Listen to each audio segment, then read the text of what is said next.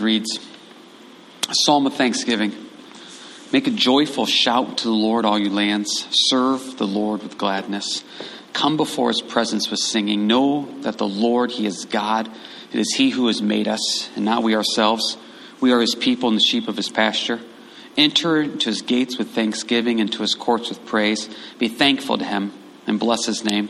For the Lord is good. His mercy is everlasting, and his truth endures to all generations. Lord, we go to this psalm a lot, but this is just such a constant psalm in our lives right now. Lord, let us serve you with gladness in whatever area you've called us. Lord, let us come before your presence with singing. Let us be reminded that you are our creator in all ways and all things. Let us just come into your gates with thanksgiving and your courts with praise. Just be thankful and bless your name. You are good. Lord, we weep with those who weep. We rejoice with those who rejoice. Right now we weep for those that have lost ones. We weep for those that are struggling for every breath. We pray your hand of health to be upon them. We just think of Danny in Michigan, your continued health. We just think of Judy, your continued recovery. Lord, but we also rejoice with those who rejoice. We thank you for this season that we're in because you are good and we may redeem the time. But Lord, thank you. Thank you for just the chance to come together as the body of Christ here digitally, but for your glory in your name. Amen. Good morning, everybody. We will be in Psalm 24. Psalm 24 this morning. Glad you can make it with us. Glad you're out there watching. A couple quick reminders about some things going on just to keep you posted and updated. First off, what a blessing worship was. Absolutely love that. Getting a chance to see everybody come together every Sunday. I come here and I'm always excited to see who's going to be up there and how it's going to be. And I just, what a wonderful, wonderful blessing. One of my favorite lines in any worship song is from It Is Well. My sin, oh the thought, my sin, oh the blessing of this glorious thought. My sin, not in part but the whole, is nailed to the cross and I bear it no more. Oh, praise the Lord, oh my soul. Love that line. Always have loved that line. And just what a blessing that was. A big thank you to Rachel and Ellen and Marv and Scott for taking the time to do that. We are very blessed, and to God be the glory. Very blessed, and to God be the glory. A couple quick reminders. Prayer call this afternoon at 3 o'clock if you want to get involved with that. Lynette leads that up. Wonderful time just to get together, pray through some scriptures, pray through the needs of the body of Christ. Great chance to come together spiritually. As we've been saying every week, we may have to isolate physically. We don't have to isolate spiritually. Also, guys, if you want to get involved in any studies, we have multiple online studies going on. If you're interested, just contact me. I'll give you the information. Ladies, there's a study going on, I believe, on Fridays. If you want the information, contact us. We'll get you hooked up with that. Also, the collecting and making face masks for the Ridge Project as well. All that information should be on the church Facebook page. We have different ladies that can tell you how to make them and where they can be delivered, and those are being collected and delivered there. So check the church Facebook page for that. Pat, if you're watching, if you want to maybe put that back up there again towards the top so people can see that. I've had a lot of people contact me saying, hey, when are we going to be able to get back together? What does this look like? And the reality is, I don't know. Hopefully this week we hear something, coming out of the state on what that looks like and on the numerical restrictions are going to put on for people meeting together. And once we get that information, we'll go from there. We've been getting together with the different ministry leaders via meetings and phone calls and Zoom and praying and seeing what would work and see what would not work. We want to be blameless in this area, but we do desire to have the body of Christ come back together, and we want to see what that looks like. So keep that in prayer. And hopefully we get some more information this week on what that looks like, and we can see where the Lord takes it. But just remember, no matter what, God is good. He does good. And as we've been saying every week, we're going to be prayerful. We're going to be practical, but we're also going to be purposeful. Purposeful, representing Jesus in all we say and all we do. So Psalm 24 this morning. Psalm 24.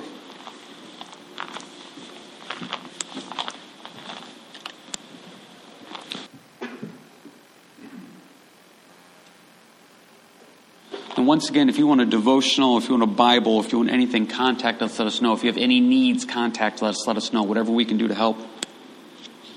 We want to represent Jesus in this time, so please let us know. Psalm 24. Let's read and then pray. A Psalm of David. The earth is the Lord's and all its fullness, the world and those who dwell therein. For he has founded it upon the seas and established it upon the waters. Who may ascend into the hill of the Lord? Who may stand in his holy place? He who has clean hands and a pure heart, who has not lifted up his soul to an idol, nor sworn deceitfully. He shall receive blessing from the Lord and righteousness from the God of his salvation. This is Jacob, the generation of those who seek him, who seek your face. Selah. Lift up your heads, O you gates, and be lifted up, you everlasting doors, and the King of glory shall come in. Who is this King of glory? The Lord strong and mighty. The Lord mighty in battle. Lift up your heads, O gates. Lift up your everlasting doors, and the King of glory shall come in. Who is this King of glory? The Lord of hosts. He is the King of glory. Selah. This is a very interesting psalm. If you read through this, there's really not a prayer in this. This is more of just a declaration, just declaring different points about God and who he is. It's a pretty simple breakdown. Verses 1 and 2, we're declaring God as the creator. Verses 3 and 6, we're figuring out how do we as sinful people relate to this holy God that created us. And then verses 7 through 10 is our only response we have to this relation, is responding and giving God the glory. He is the glorious King. If you look in verses 7 through 10, the word glory is mentioned 5 different times there. What a way to kind of end this. Now, if you put Psalm 22, 23, and 24 together, it forms a nice little pattern. Psalm 22 is all about Jesus dying. Psalm 23 is about now that he has died, he is our shepherd because he rose again and he now shepherds us. And Psalm 24, it's about Christ then returning in some ways in glory. It's a really neat idea to kind of look through with that. And it's how the Psalms all connect. We mentioned way back at the beginning of our study in Psalms, sometimes it looks like these Psalms are just thrown together, but there is a connection between them. And if time would ever allow, it would be great to teach Psalm 22, 23, and 24 together. So that way you could see this connection of his death and resurrection in 22, him shepherding us now in 23, and his return in glory in verse 24.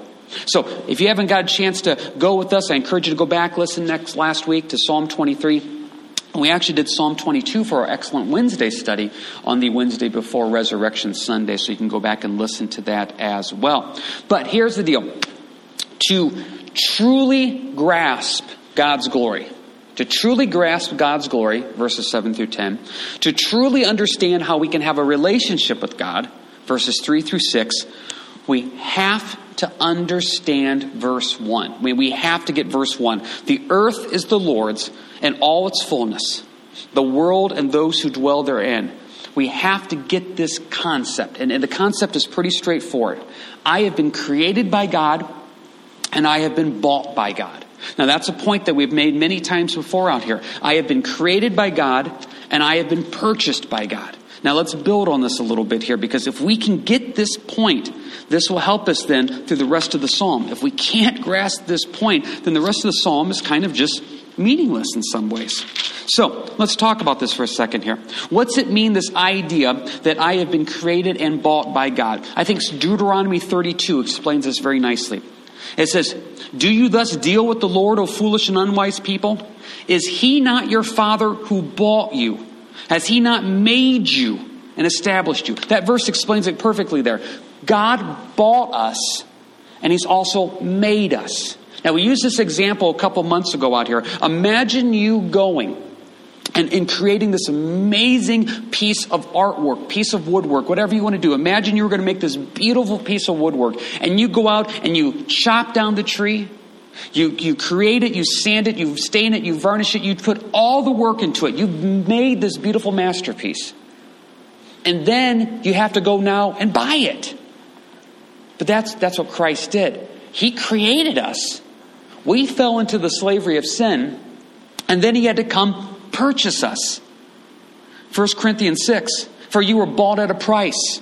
Therefore glorify God in your body and your spirit, which are God's." He had to purchase me back from sin on the cross. His blood was the only currency accepted. 1 Corinthians 7, "You were bought at a price. Do not become slaves of men." He created me and then he purchased me.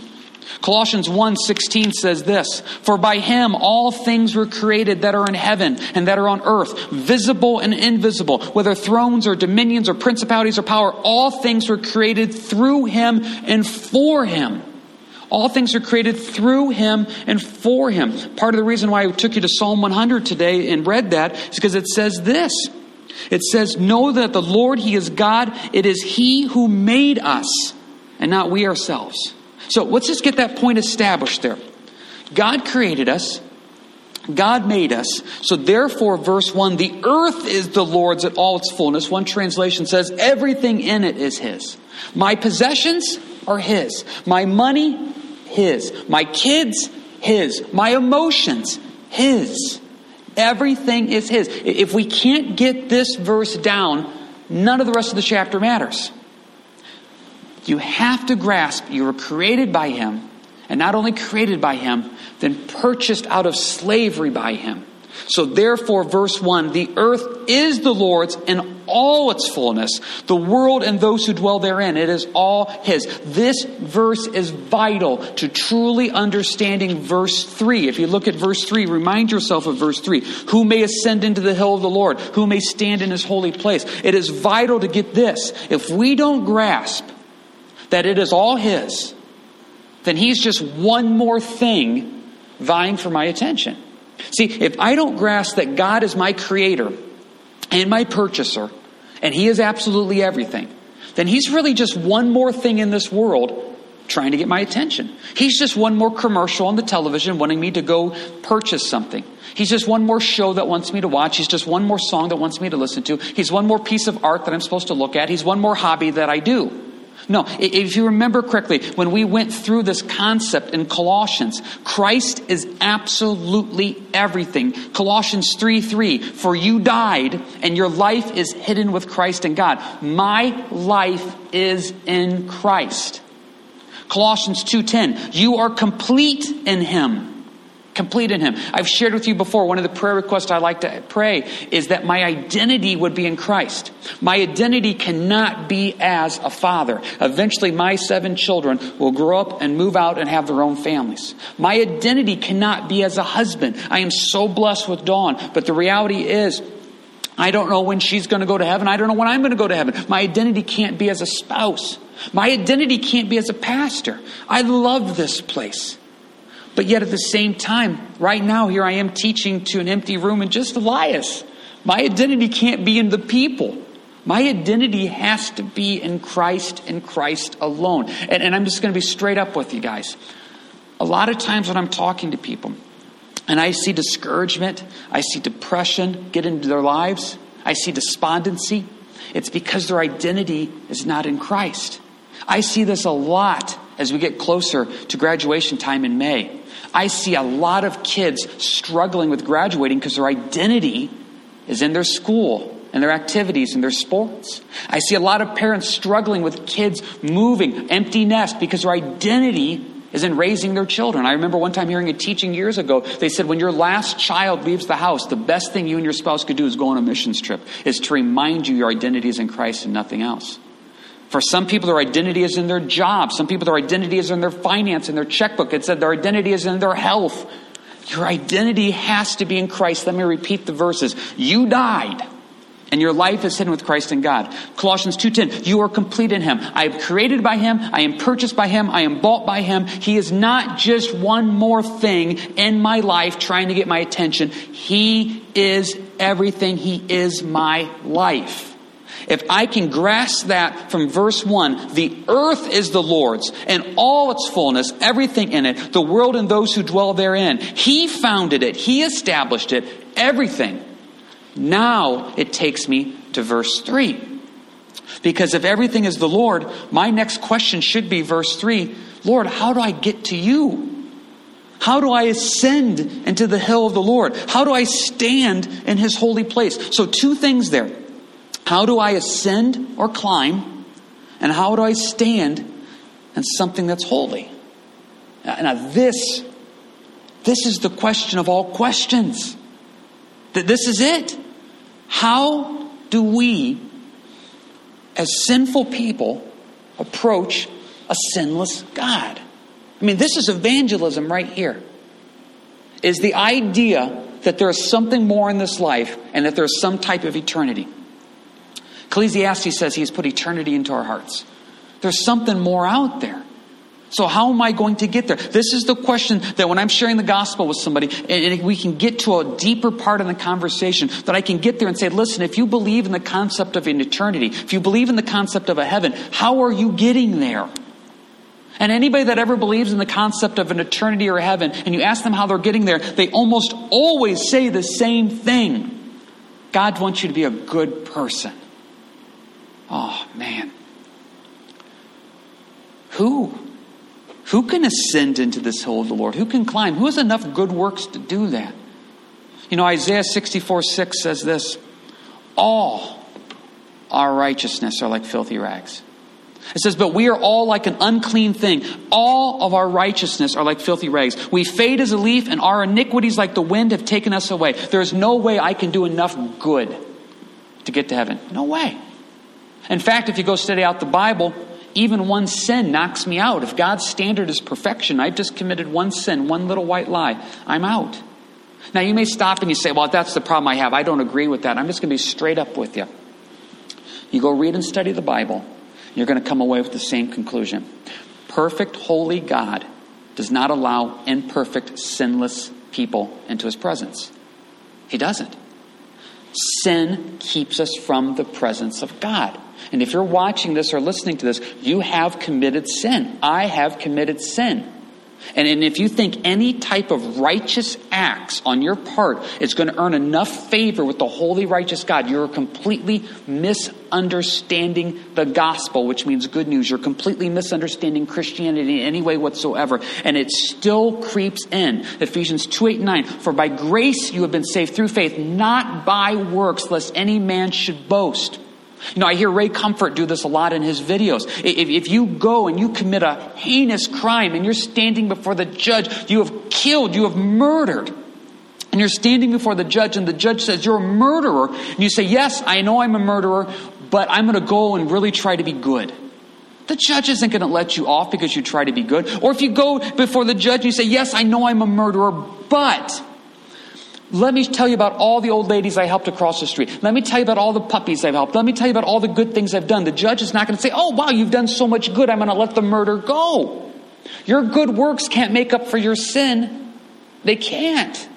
And you can't just tell God, okay, I promise I'll be good, because we can't be good. This is the point of it right here. I cannot climb until the hill of the Lord. I cannot, verse 3, stand in his holy place. I can't stand in his presence. Psalm 76 says this, you yourself, talking to God, you yourself are to be feared, and who may stand in your presence? Who can stand in the presence of God? I can't. None of us can. Now, not everybody wants to believe that, but the reality is, the biblical truth is there is nothing I can do good enough to earn me any favor with God in any way whatsoever. I cannot climb into the hill of the Lord, or stand in his holy place. So what's the answer then? Well, he gives us an answer. Verse 4. We need clean hands. We need a pure heart. We need to not lift up our soul to an idol. And we need not to swear deceitfully. Okay, well, I'm already in trouble. Clean hands means your actions. Have you ever committed a sin in your actions? Okay, well then there I don't have clean hands. Pure heart. I don't even know if I need to teach on that one. I know the thoughts that go through my mind and my heart. Oh my goodness, that's sin. An idol, lifted up his soul to an idol. Some translations talk about vanity. Remember, idols are not just little statues we put on our shelves and bow down and worship. It's anything we allow to get between us and God. Your spouse can be an idol. Your marriage can be an idol. Your kids can be an idol. Your job, your finances, Bible study and prayer can be an idol. Anything that you put between you and the Lord. Sworn deceitfully. Truth, words, false God. Have you ever had your words get you in trouble? So if the standard is verse 4, clean hands, pure heart, no idols, and do not swear deceitfully, I'm still in trouble. Still in trouble. This is why I need Jesus. Because I need verse 5, blessing from the Lord and righteousness from the God of his salvation. See, I need blessing from the Lord and righteousness from the God of our salvation. Who is able to stand before the holy Lord God? If you remember correctly, there's a story back in 1 Samuel 6, and it's kind of a build-up story that takes a couple chapters. The Israelites go into battle, and they get beat, and they decide that they're going to bring the Ark of the Covenant into battle. And they treat it almost like a good luck charm. So we can't win this because our nation is sinful, but we're just going to bring the Ark of the Covenant in. So the Ark of the Covenant comes into the battle, and the Philistines beat them.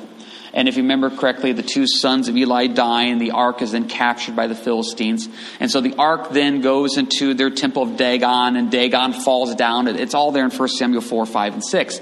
The Philistines then are cursed with this plague because they've stolen the Ark of the Covenant, and God's basically judging them. So the Philistines say, we don't want this, so they send it back to Israel. It's kind of an interesting story, and I encourage you to go read 1 Samuel 4, 5, and 6. So they send the ark back, and the ark then shows up at this town in Israel called Beth Shemesh. And the people of Beth Shemesh see the ark. They're excited that the ark is back. But then they look in the ark. That's a no-no. They look in the ark, and a lot of the men die. And their response is, who is able to stand before this holy Lord God? That's the point, guys. We can't be around God's presence. I'm not righteous. I'm not good. Remember, righteous is just a fancy way to say I'm right.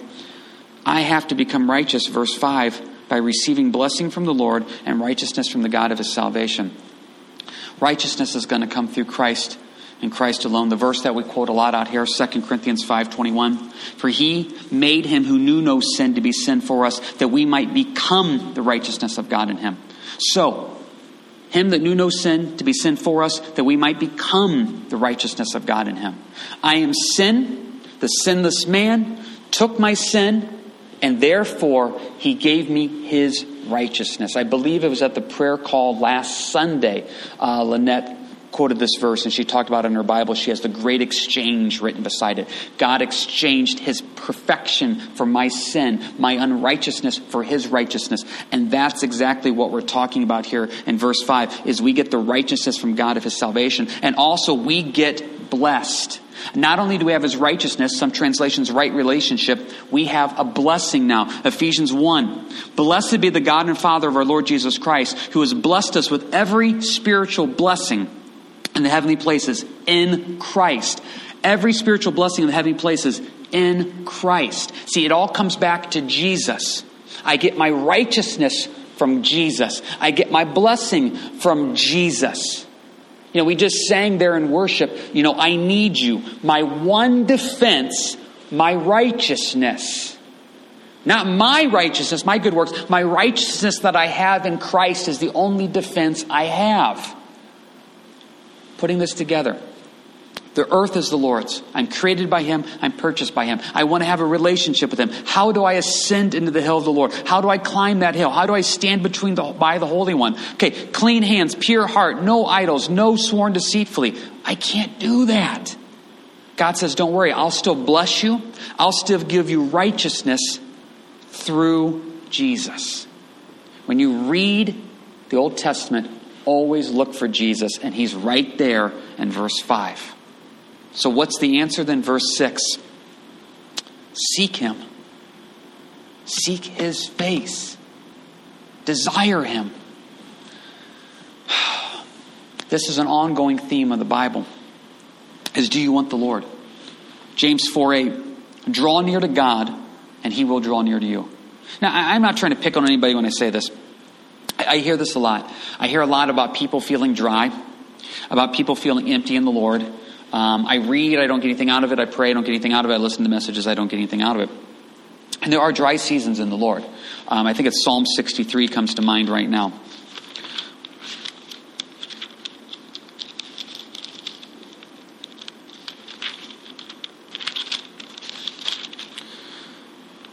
Yeah, Psalm 63. Oh God, you are my God. Early I will seek you. My soul thirsts for you. My flesh longs for you in a dry and thirsty land where there is no water. Seeking him in that dryness. That happens. But I also see this a lot in my life and other people's lives too.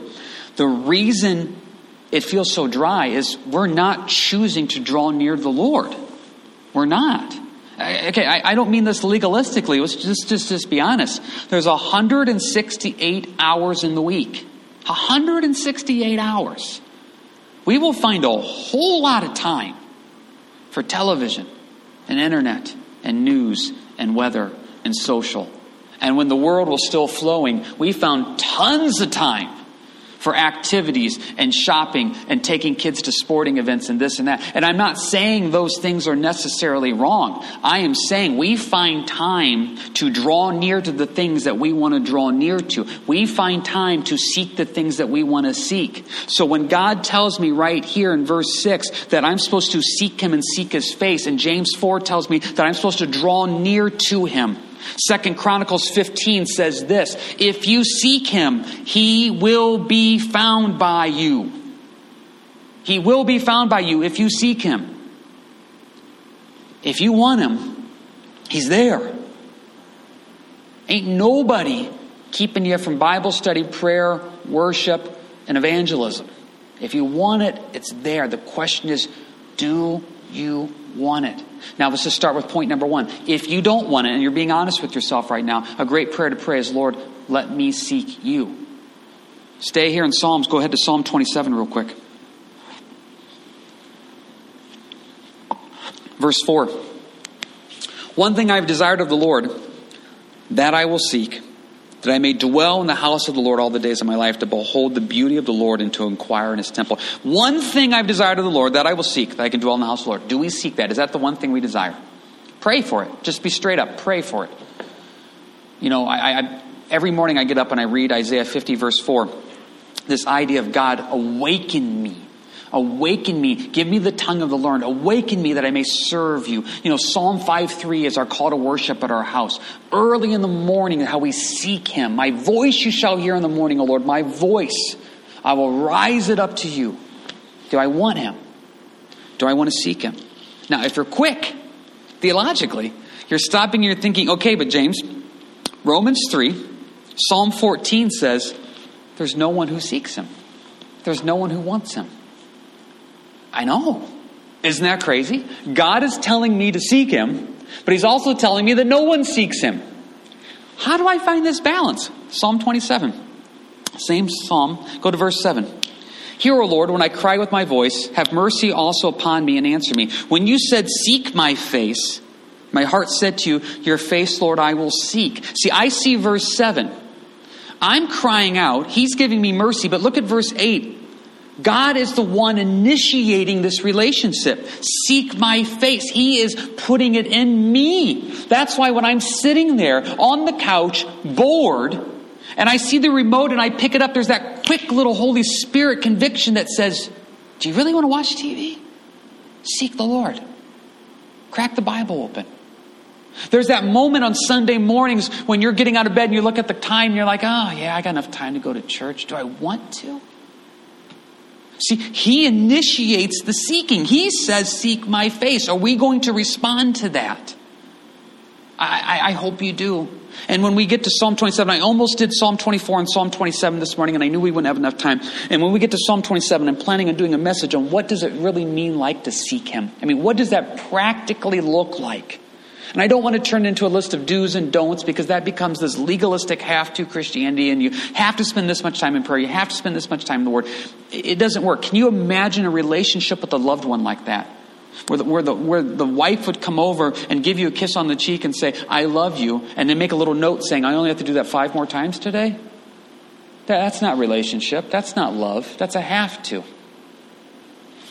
Point 1, and just start with this point. God wants us to seek him. Do you want him? If not, then just simply pray, Lord, grant me the desire to want you. Grant me the desire to seek you. Start with that. Take all these verses, draw near to him, and he will draw near to you. He will be found by him if you seek him. That's where we start, and we say, Lord, I want you. I want your blessing, verse 5, through Jesus Christ, every spiritual blessing. I want your righteousness, verse 5. He that knew no sin became sin for us and made us the righteousness of God, 2 Corinthians 5. I want those things. I want you, and I'm going to start praying for that desire right now. Lord, grant me the desire to want you. Grant me the desire to seek you in all that I do and all that I say. What's the result of this? Verses 7 through 10. Lift up your heads, all you gates. Be lifted up, you everlasting doors. And the King of glory shall come in. Who is this King of glory? The Lord strong and mighty. The Lord mighty in battle. Lift up your heads, O you gates. Lift up you everlasting doors, and the King of glory shall come in. Who is this King of glory? The Lord of hosts. He is the King of glory. Selah. That's an interesting phrase. Lift up your heads, O you gates. Be lifted up, you everlasting doors. And then it's repeated again. Did you catch that verse 9? Lift up your heads, O you gates. Lift up, you everlasting doors. I struggled with those verses. I was like, okay, I'm not getting this. I'm not understanding this. And I started doing some studying and some very old commentators. And they just brought up a really neat point that I really disliked. And they just simply said this. God is so big that the gates and the doors were too small for him, and you have to make the gates and doors even bigger. Lift up your heads, O gates. Lift it up, your everlasting door. Make the door bigger, because God is so big, the gates need to get bigger. That's why glory is mentioned 5 times. The King of glory, verse 7. King of glory, verse 8. Verse 9, King of glory. Verse 10, King of glory. Verse 10, King of glory. God's glory is so big. That's why it says, Selah, stop, pause, meditate, think about God's glory, and let him in. It may mean you need to make your gates bigger and your doors bigger, because what happens is this. Sometimes I let my gate and my door be really big for sin. I mean, like I just have the gate wide open for sin. But for God, it's this tiny little door. I need to lift up my heads, O gates. I need to lift up the doors and say, Lord, I want more of you in my life. Come into my life, because I want you. Now look, Selah, verse 6. Think about seeking him. Selah, verse 10. Stop, pause, meditate. Think about God's glory. Do you want him? Do you want this King of glory in your life? Can you go with me now to 2 Samuel 6?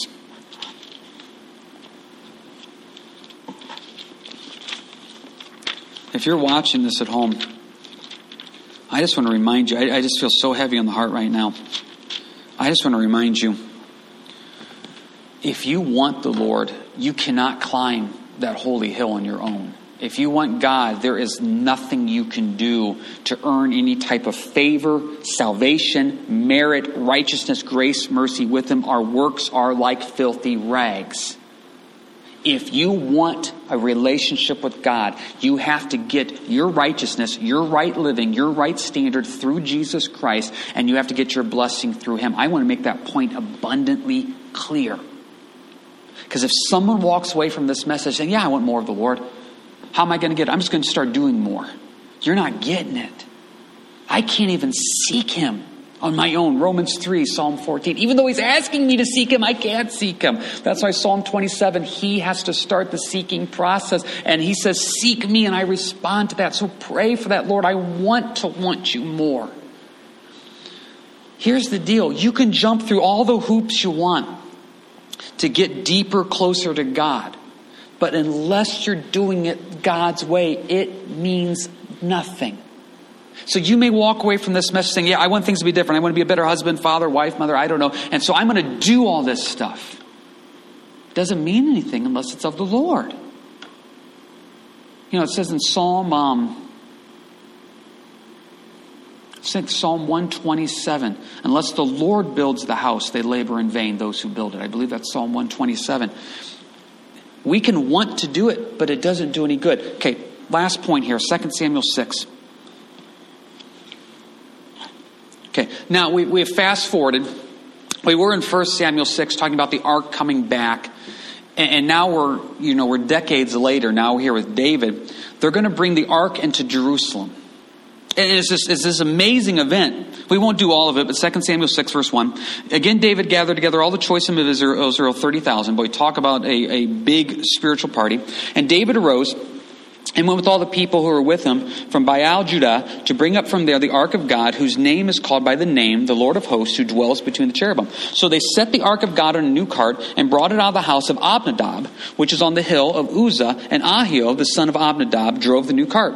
So they're going to bring the cart to Jerusalem, bring the ark, and they're putting on a cart, and Uzzah is going to help steer it, if you will. And they brought it out of the house of Abinadab, which was on the hill, accompanying the ark of God, and Ahio went before the ark. Then David and all the house of Israel played music before the Lord, all kinds of instruments of fir wood, on harps, on stringed instruments, on tambourines, and on sistrums, and on cymbals. I mean, this is a party of all parties. The ark is coming back, 30,000 people, music, everything. Verse 6, and when they came to Nation's threshing floor, Uzzah put out his hand on the ark of God, took a hold of it, for the oxen stumbled. Then the anger of the Lord was aroused against Uzzah, and God struck him there for his error, and he died there by the ark of God. Wow, that's a downer of a church service right there. 8, and David became angry because of the Lord's outbreak against Uzzah. And he called the name of the place Perez Uzzah to this day. Have you ever became angry at God?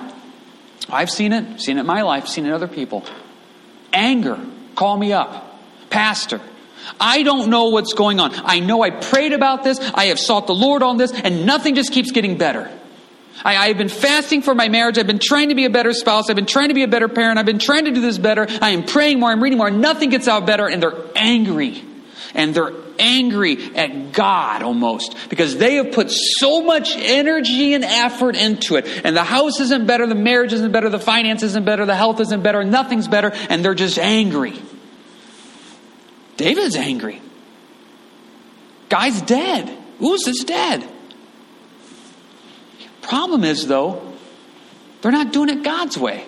They're doing it their way. And don't we do that? My marriage should be better because I've really tried to be nicer, and so therefore, since they're not getting nicer, I'm angry. I really should have a better job because I've really been praying and reading more, and all this energy and effort. Everything I'm doing, I deserve more. I earned more. Look at 9. David was afraid of the Lord that day, and he said, how can the ark of the Lord God come to me? David reached a point of breaking in verse 9, saying, how can I have a relationship? And don't think I'm adding to the scriptures here, but 9, how can I have a relationship with the holy, perfect God, who if we touch the ark, we die? But yet that's what I desire. So 10, David would not move the ark of the Lord with him into the city of David, but David took it aside to the house of Obed-Edom the Gittite. The ark of the Lord remained in the house of Obed-Edom the Gittite 3 months, and the Lord blessed Obed-Edom and all his household. 12, now it was told King David, saying, the Lord has blessed the house of Obed-Edom, all that belongs to him, because the ark of the God. A couple points on this. Let God in. Open the gates, open the doors, make them bigger. Let God into your life. Do you not think that Obed-Edom was a little nervous here? Uzzah just died. The people of Beth Shemesh just a few decades earlier died by looking in the ark. And now Obed-Edom has the ark in his house. Here's the difference. And I wish we had time to develop this because this is so good. Okay, here's the issue. They brought the ark the first time on a cart. They didn't carry it. Very clear in the Bible. If you've been going through us in our book of Numbers, you carry the ark. You don't put it on a cart. So first off, they're doing it wrong. Point number 2, Numbers 4. You don't touch the ark. You touch the ark, you die. Numbers 4 completely tells us this. They had music. They had emotion, but they did not have a right relationship. Are you seeing this? I want God, and I'm going to do it my way. I have the emotion of wanting him. I have the music of wanting him. I'm not putting down music. I'm going to do it my way. He told me to carry the ark, but I'm going to cart the ark. I'm going to get all happy and excited. That shows I really love the Lord, but maybe I'm doing it wrong. I'm going to touch it, even though he said don't touch it. Just because Uzzah had good intentions, it does not make up for the fact that he was wrong. Good intentions will not get you into heaven. So you have every intention of wanting to love God. You have every intention of wanting to be right with God. You can't do it. It has to come through Jesus Christ. I don't care how much you read, pray, and fast. It does not matter. It has to be through Christ. If you go touch that ark on your own, you're going to die. Don't care how much dancing and how much music and how good your intentions are. You're doing it wrong. Well, then how did Obed-Edom get blessed?